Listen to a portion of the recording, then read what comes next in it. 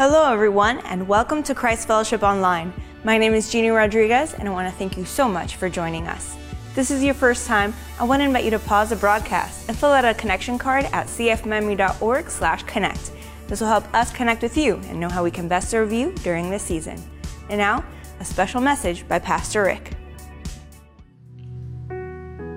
Paul, an apostle of Christ Jesus by the will of God, and Timothy, our brother, to God's holy people in Colossae, the faithful brothers and sisters in Christ. That's us, Christ Fellowship. We are all brothers and sisters in Christ. Amen? Now, with that in mind, listen to the challenge that God gives us down in verse 10. Here's what the Word of God says. Live a life. Everybody say, live a life. Live a life. Yeah, live a life in 2020. Live a life worthy of the Lord and do what? Yeah, please Him. That's what we're going to be talking about today, about living a life that pleases God. So grab a seat at all of our campuses. And I want to kind of get us started today by reminding you of something. Today is January the 5th, and we're only about 10 days removed from Christmas Day, right? But I wonder how many kids are already bored, with the toy they couldn't wait to get on Christmas Day. They're already over it. In fact, I was thinking back this week on one of my childhood Christmases when I was about 10 years old. Because I couldn't wait for that Christmas Day. And I couldn't wait because I knew I was going to get a train set for Christmas. It seemed like I had wanted a train set for 10 years of my life. And my mom informed me I was going to get one. In fact, she couldn't afford one, but the church was bringing one down the street, was going to bring one to us. At any rate, on Christmas morning when I got up, there it was. Under the tree in this box, which I immediately ripped into.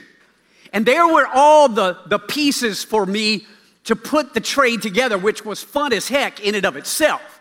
I mean, I put together, first of all, the track, which was a circle. Then I put together all the little box cars. And then I put together the engine. Now, mind you, there were no bridges. There was no train station. There was no delivery station. None of that. It was just this flat, circular track with the boxcar and the engine. That was it. But that was no problem for me. I loved it. And so I plugged it into the wall. Mine was electric. This was battery. This one was electric. I plugged it into the wall, and then I hit the on switch. And I was amazed because my little train started moving around the track. And all day long on Christmas Day, I was fascinated watching this train go in this circle. And hour after hour, I just stared at this thing going in this circle, and I love my train. But I want you to stay in the story. Because the next day, I got up, day after Christmas, put my train on the track and turned it on. But folks, as I looked at it, it struck me that my train was going in the same circle that it had gone in the day before. And it was going around and around and around the same ground that it had gone around a dozen times, 100 times the day before. And as I looked at it, it was like my train couldn't stop itself from just going in this circle around. It couldn't control itself from not just going in this circle. And then it hit me. My brain is stuck. My train Yeah, my train is stuck in this circle. And the reason it's stuck in this circle is because this track is tracking it to keep going in this circle, and it's going to go in this circle, I thought, day after day, week after week, month after month. It's going to circle over and over the same ground that it has circled the day before. And it couldn't stop itself. Now, folks, let me turn a corner and bring that all over to our study in the book of Colossians. Because what an image of our brain. Right? And by that I mean just like my train was stuck and going in this circle, and just like my train couldn't stop going in this circle because this track was tracking it to go in this circle day after day, to go around and around the same ground that it had gone around before, just like that. Listen, your brain, my brain, can get stuck, can't they? And when your brain gets stuck in this circle, then it just habitually gets on that same track, and you start circling the same thought day after day. You start circling the same old thought that you've thought about 100 times before, and for some reason, can you relate to this? You can't stop it from doing it. And so your brain starts circling the what if thoughts. What if that happens? What if I don't make that sale? What if we don't get the money? And then you start circling the hopeless thoughts. I'll always be single. I'll never meet a person.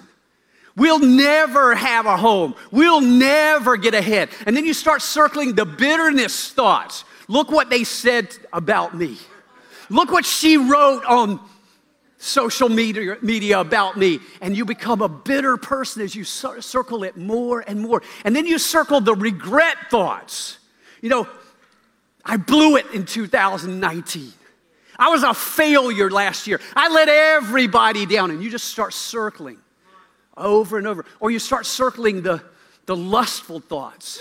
And you start having those fornication kind of thoughts, those adultery kind of thoughts, those pornographic kind of thoughts. And for some reason, you're thinking, I can't stop my brain from going in this circle.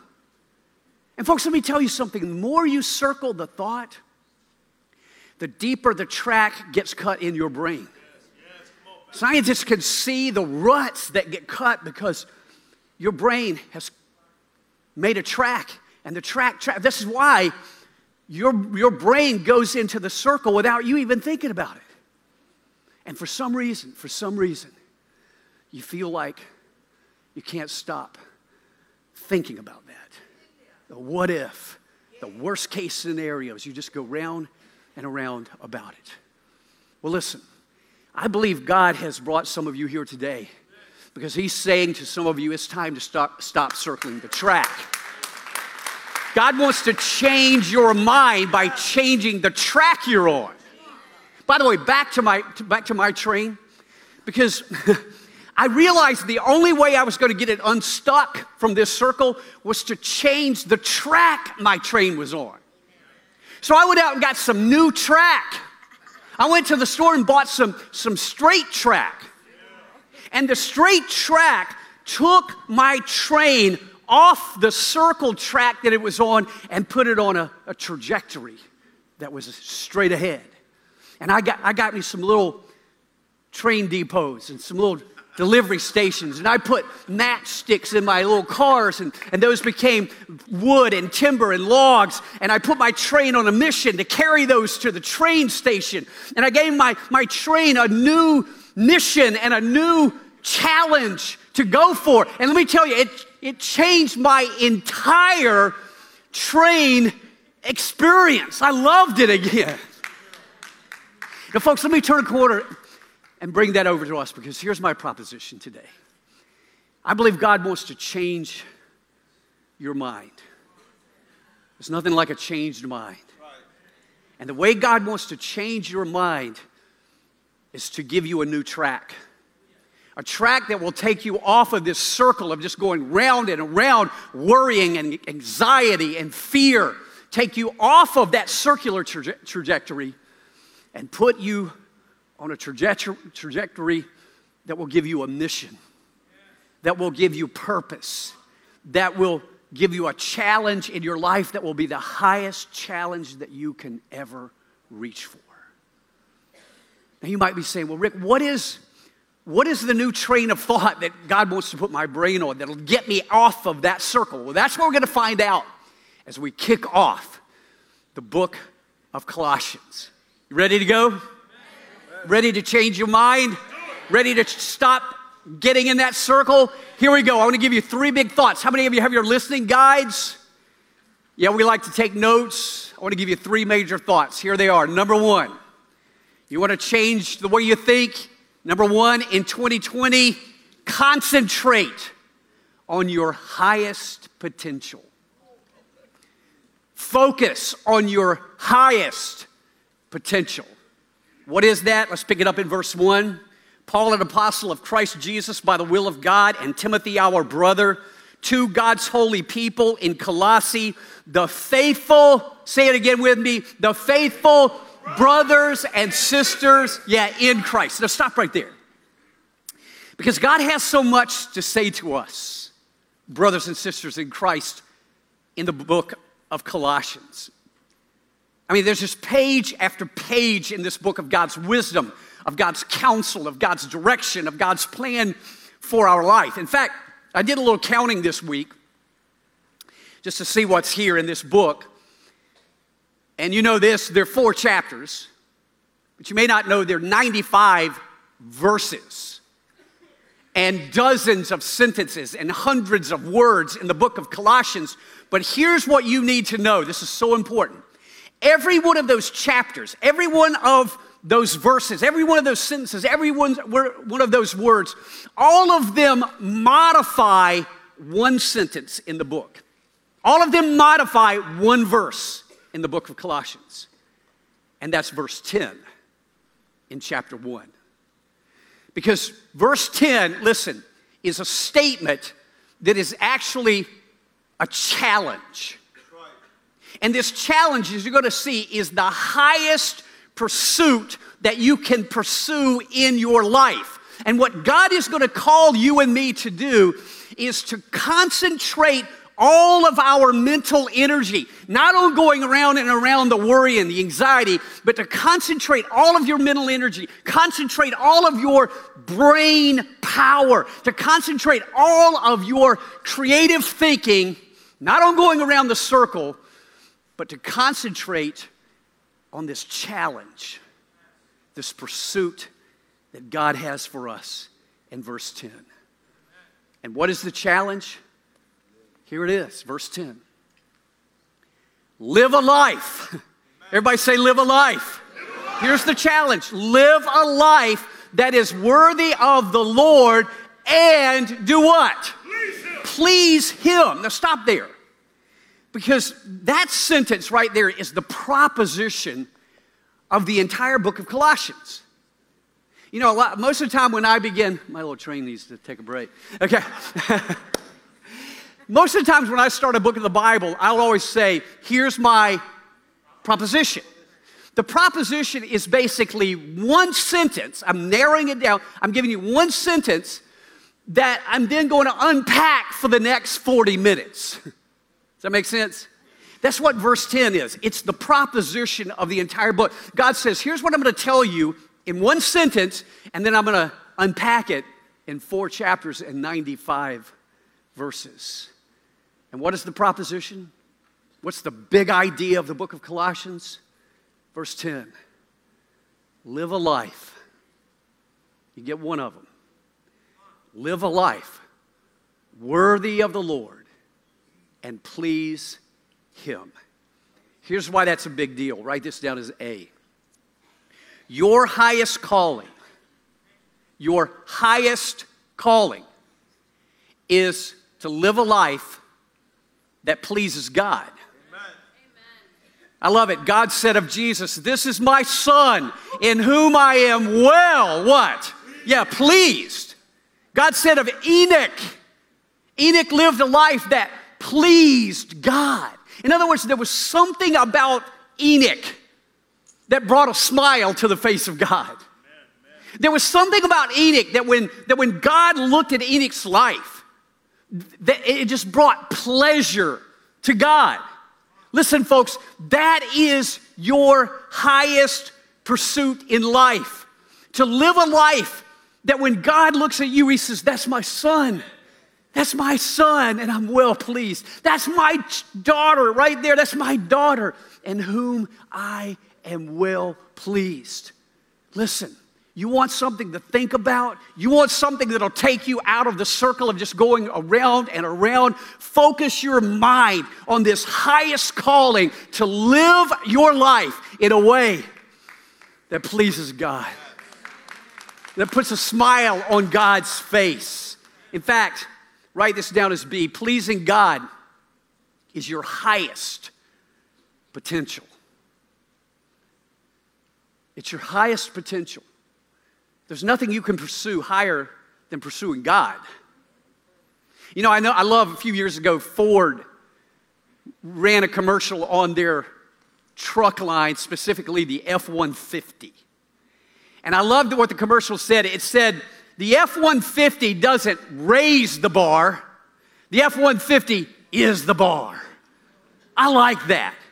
The F-150 doesn't raise the bar. The F-150 is the bar, which is why I went out and got me an F-150. Yeah, I drive an F-150 truck. It doesn't raise the bar. It is the bar.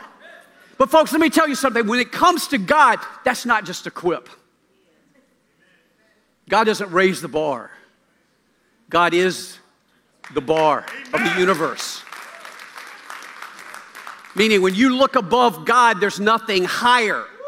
There's nothing more lofty than God. That's why Isaiah, when he saw the Lord, he said this in the year that King Uzziah died. He said, I saw the Lord, what's the next word? High, yeah. High and exalted and seated on the throne.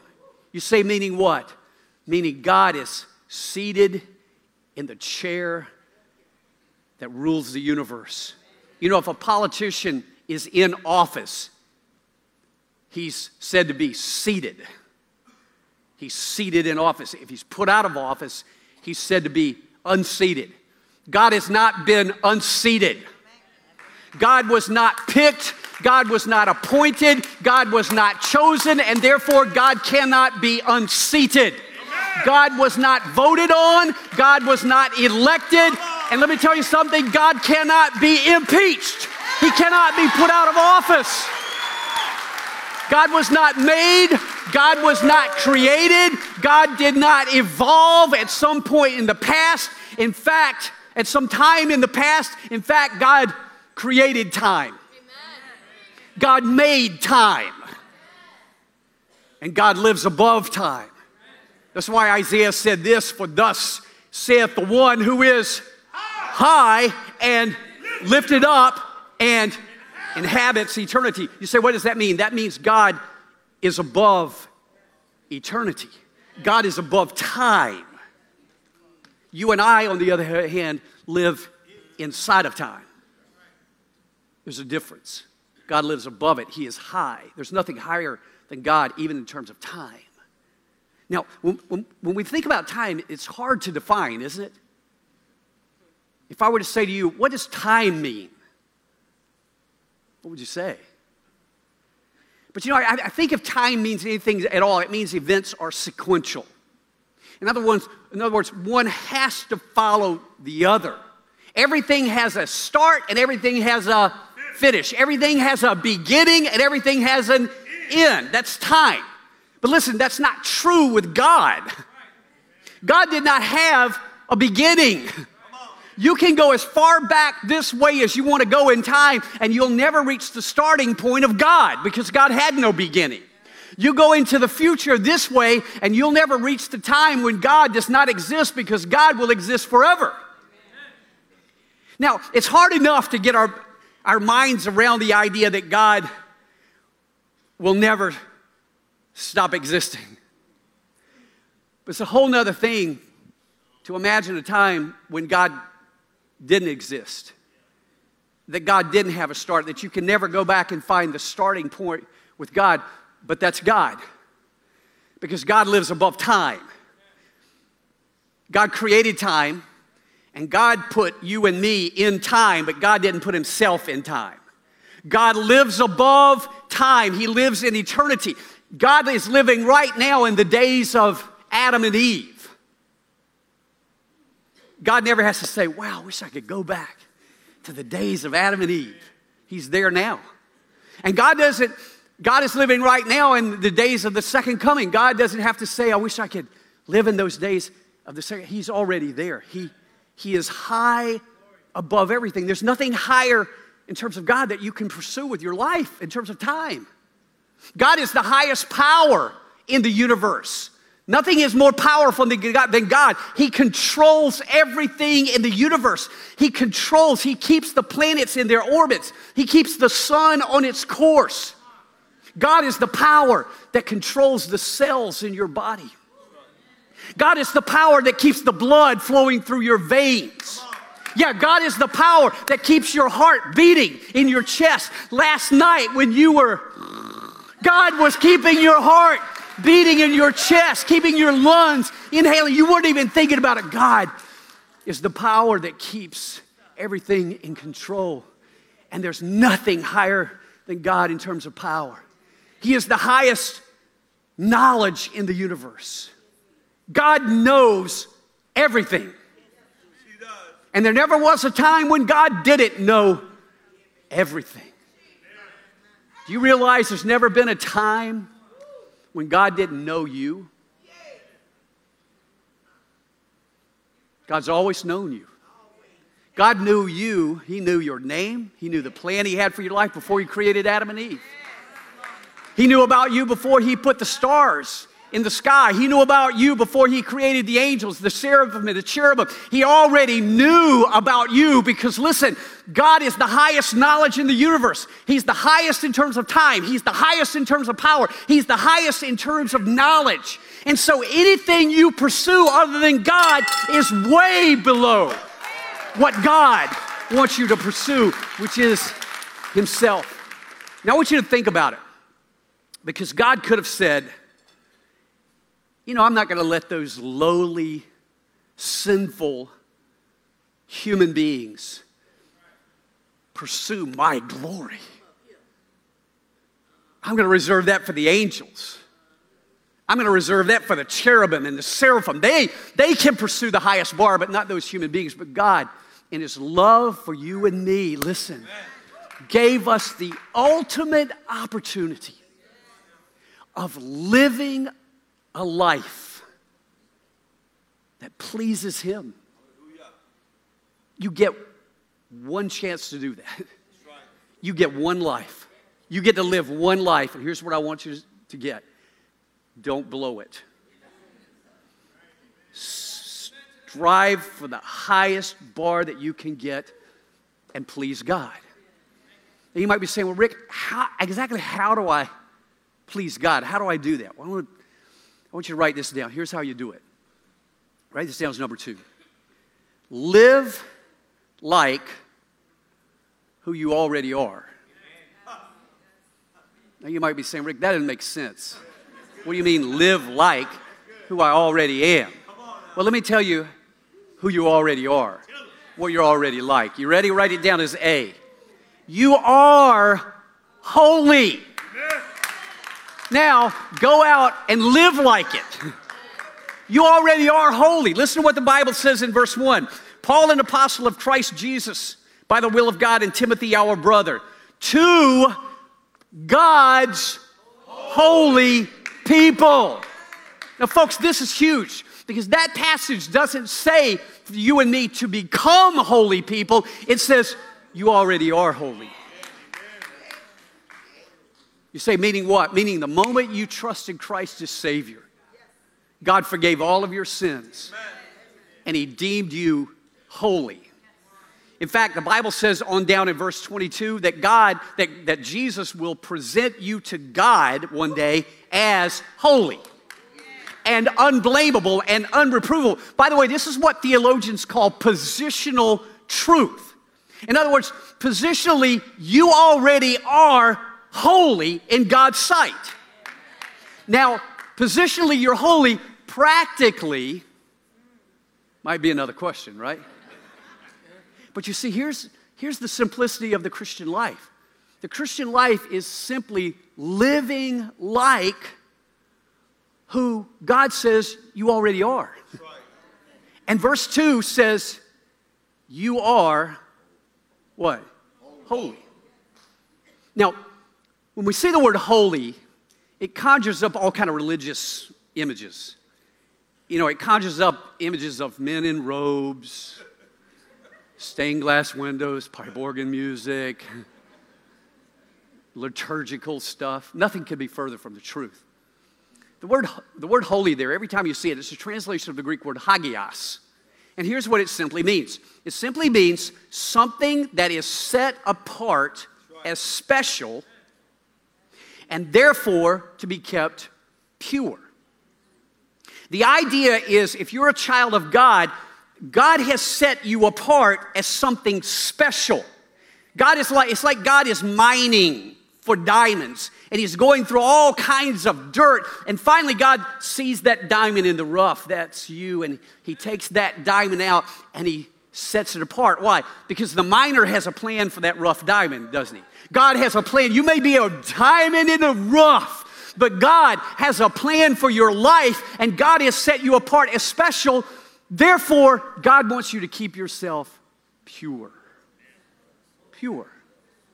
And the image there is as we go through the world, the dung, the sewage of this world can get on us. Greed and lust and pride, it can get stuck to us. But listen, God is pleased when you and I mentally resist that pollution. God, it brings pleasure to God when God sees you and I fighting to keep away that pollution from our lives and to keep ourselves pure. God loves that, and God is pleased by that. You see, it's a new way of thinking. Rather than just going around and around the same old thought. Maybe for you the thought is lust. And you're thinking, who am I going to please? Am I just going to please me? Is that what I'm going to do? Please my body? Or am I going to reach for a new trajectory? Am I going to please God? Instead, you see, it's a whole new way of thinking about the purpose for everything in your life. You're holy. Live like it. Not only that, write this down as B. I got to hustle. Yeah. You are faithful. You are faithful. Now live like it. Verse 2, to God's holy people in Colossae, and to the, what kind of people? Faithful brothers and sisters in Christ. Now, when you see the word faithful in the Bible, faith, that English term's a bit abstract. It's a bit subjective. Faith, what is that? But it's a translation of the Greek word pistis. And pistis just simply means to trust somebody. That's all it means. So if you want to, every time you see faith, just put trust in there. In other words, if you trust somebody, you trust them because you believe in them. You trust them because you've got confidence in them. See, God is always asking us, do you trust me? Come on now. Do you trust me? God's always asking, do you trust me? In fact, I love that scene in Aladdin. When Aladdin asks Jasmine, same question, take a look.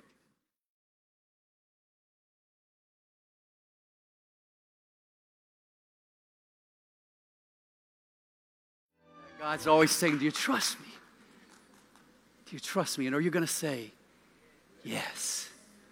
You see, I trust God if I'm willing to follow him, even though I might not know where he's leading me. I trust God if I'm willing to obey him, even when I don't understand what he's asking me to do. You see, God gets great pleasure when we trust Him and obey Him. You remember that old song, that old hymn? Trust and obey, for there's no other way to be happy in Jesus but to trust and obey. It brings God great pleasure. Now, don't get me wrong, because some people think that trusting God is when I tell God to do something and I trust that God is going to do what I told Him to do.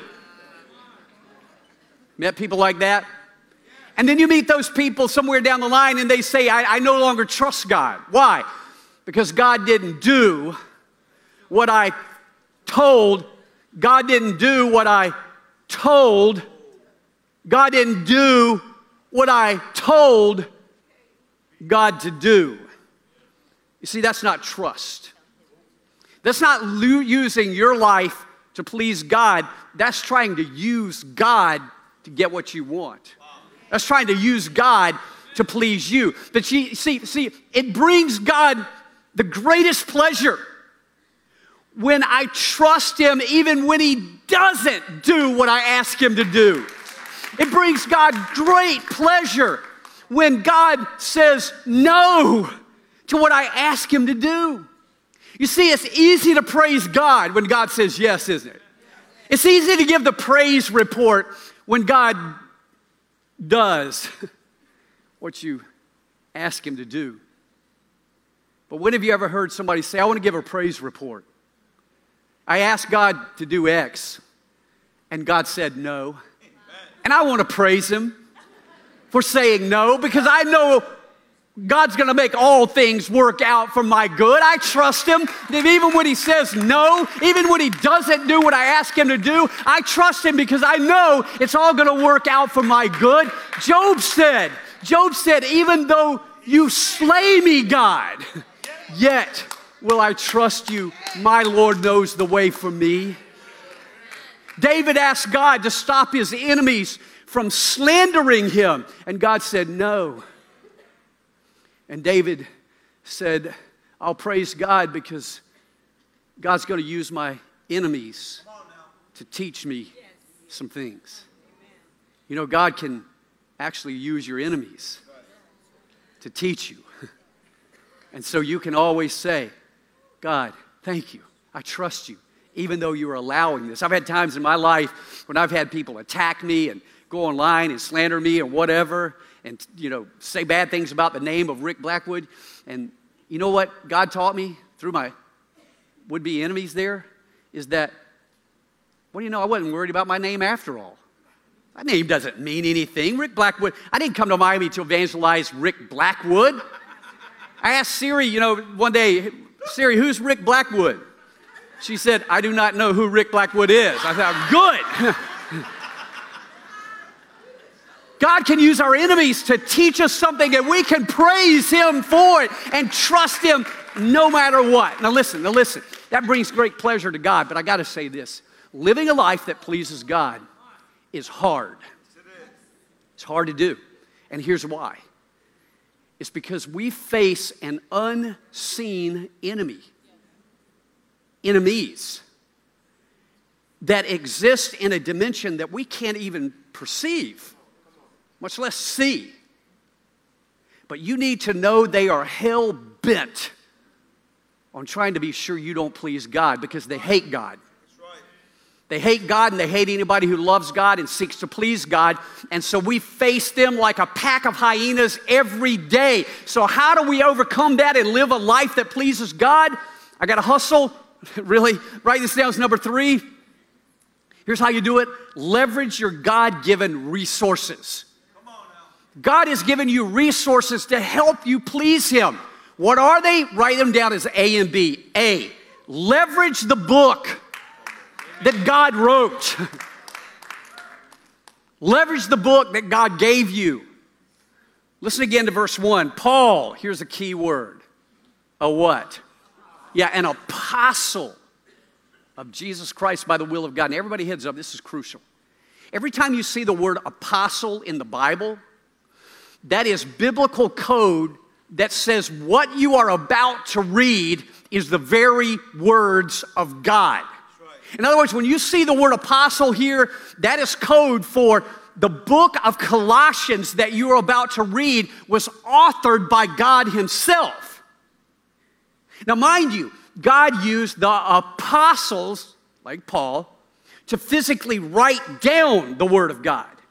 But God so guided the apostles that as they wrote the very words that God wanted them to write down to the very jot and tittle in the Hebrew, which is the little accent-looking marks that give meaning to word. God guided them so that you have in your lap, in your hands, on your phone, the very words of God.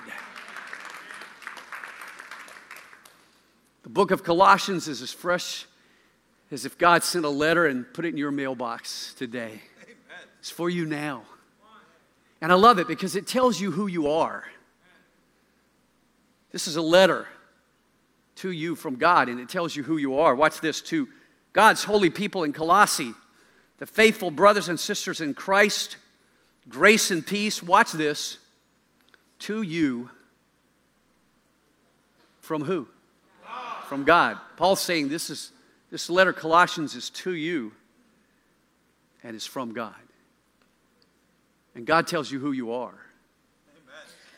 And he thereby tells you who you're not.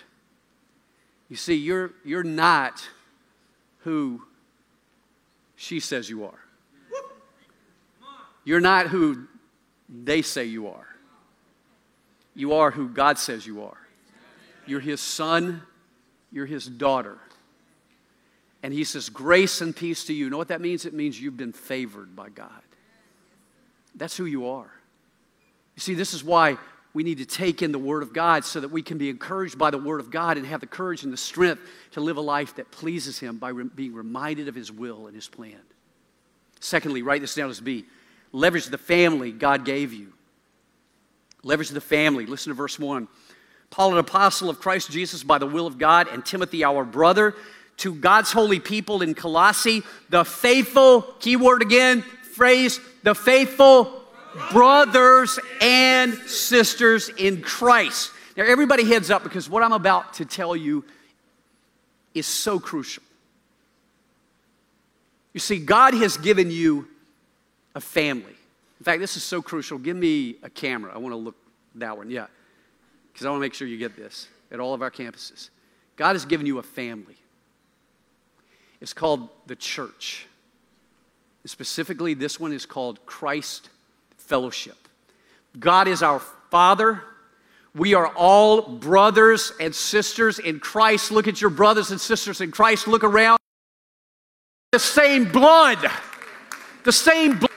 The same blood that was shed on the cross that redeemed that brother and that sister redeemed all of us. We are blood brothers and sisters in Christ.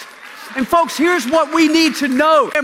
Because living the Christian life isolated from your brothers and sisters in Christ is nearly impossible to do. It is impossible to face a group of demonic hyenas who want to get you to doubt. If you don't have brothers and sisters in Christ, we have to stick together. You see, nobody gets you like another brother gets you. Nobody gets you like another sister gets you.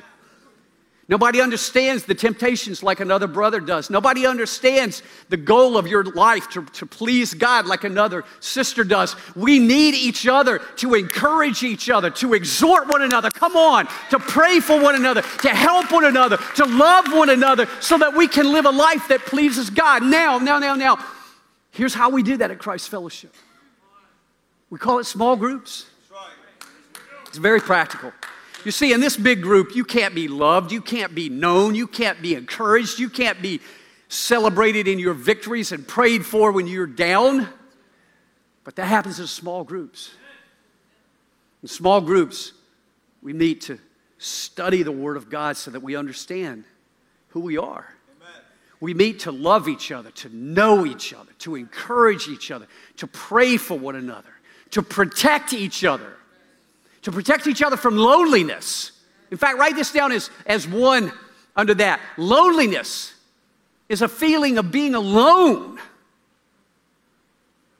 We don't want anyone to feel alone. You know, you can be surrounded by people and still feel alone, right? I was talking to a group of pastors a few weeks back, and I said to them, we can be surrounded by people as pastors and be the loneliest person in the room. Pastors need other pastors because nobody gets a pastor like another pastor. Nobody gets a brother like another brother. Nobody gets a sister like another sister. Loneliness. But worse than loneliness is isolation. Because if loneliness is feeling alone, write this down as 2, isolation is actually being alone. Right. And I'm telling you, you cannot survive the Christian life in isolation from your brothers and sisters from Christ. You can't do it.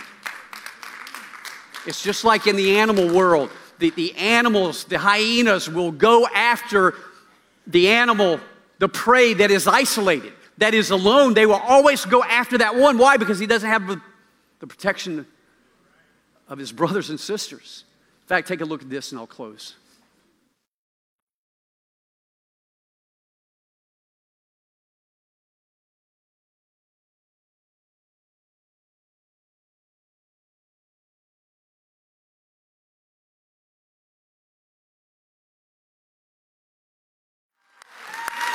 Folks, I love that because what an image of us. No matter how strong you may think you are as a believer, you might think you're the lion, as a believer.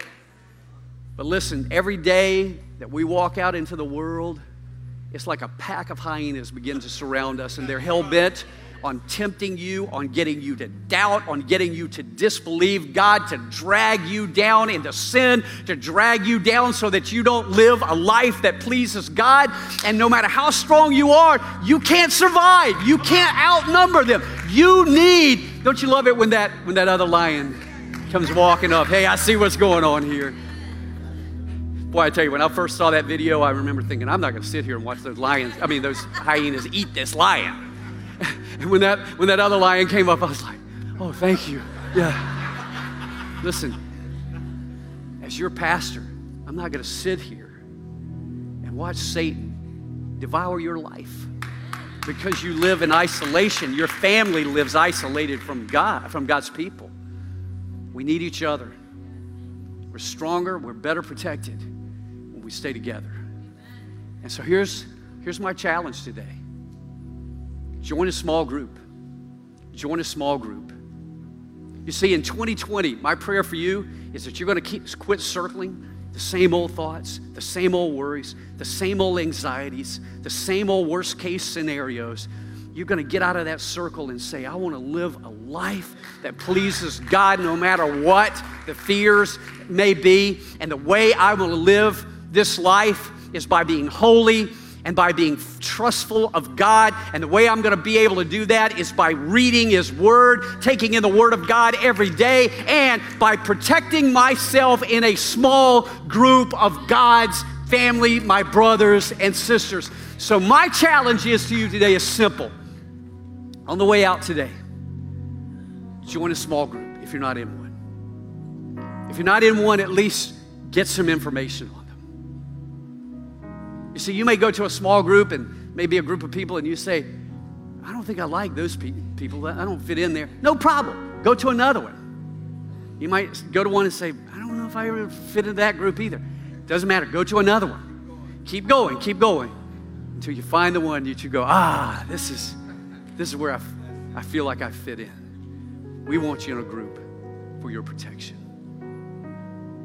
As your pastor, that's what I want to encourage you to do today. Well, I'm going to ask all our campus pastors to come forward now. Christ Fellowship, I love you all. God bless you. Happy New Year. If you want to take your next step as a believer, we want to hear about it. Let us know at cfmemi.org/connect and filling out a connection card. We want to thank you so much for joining us. We love you and God bless.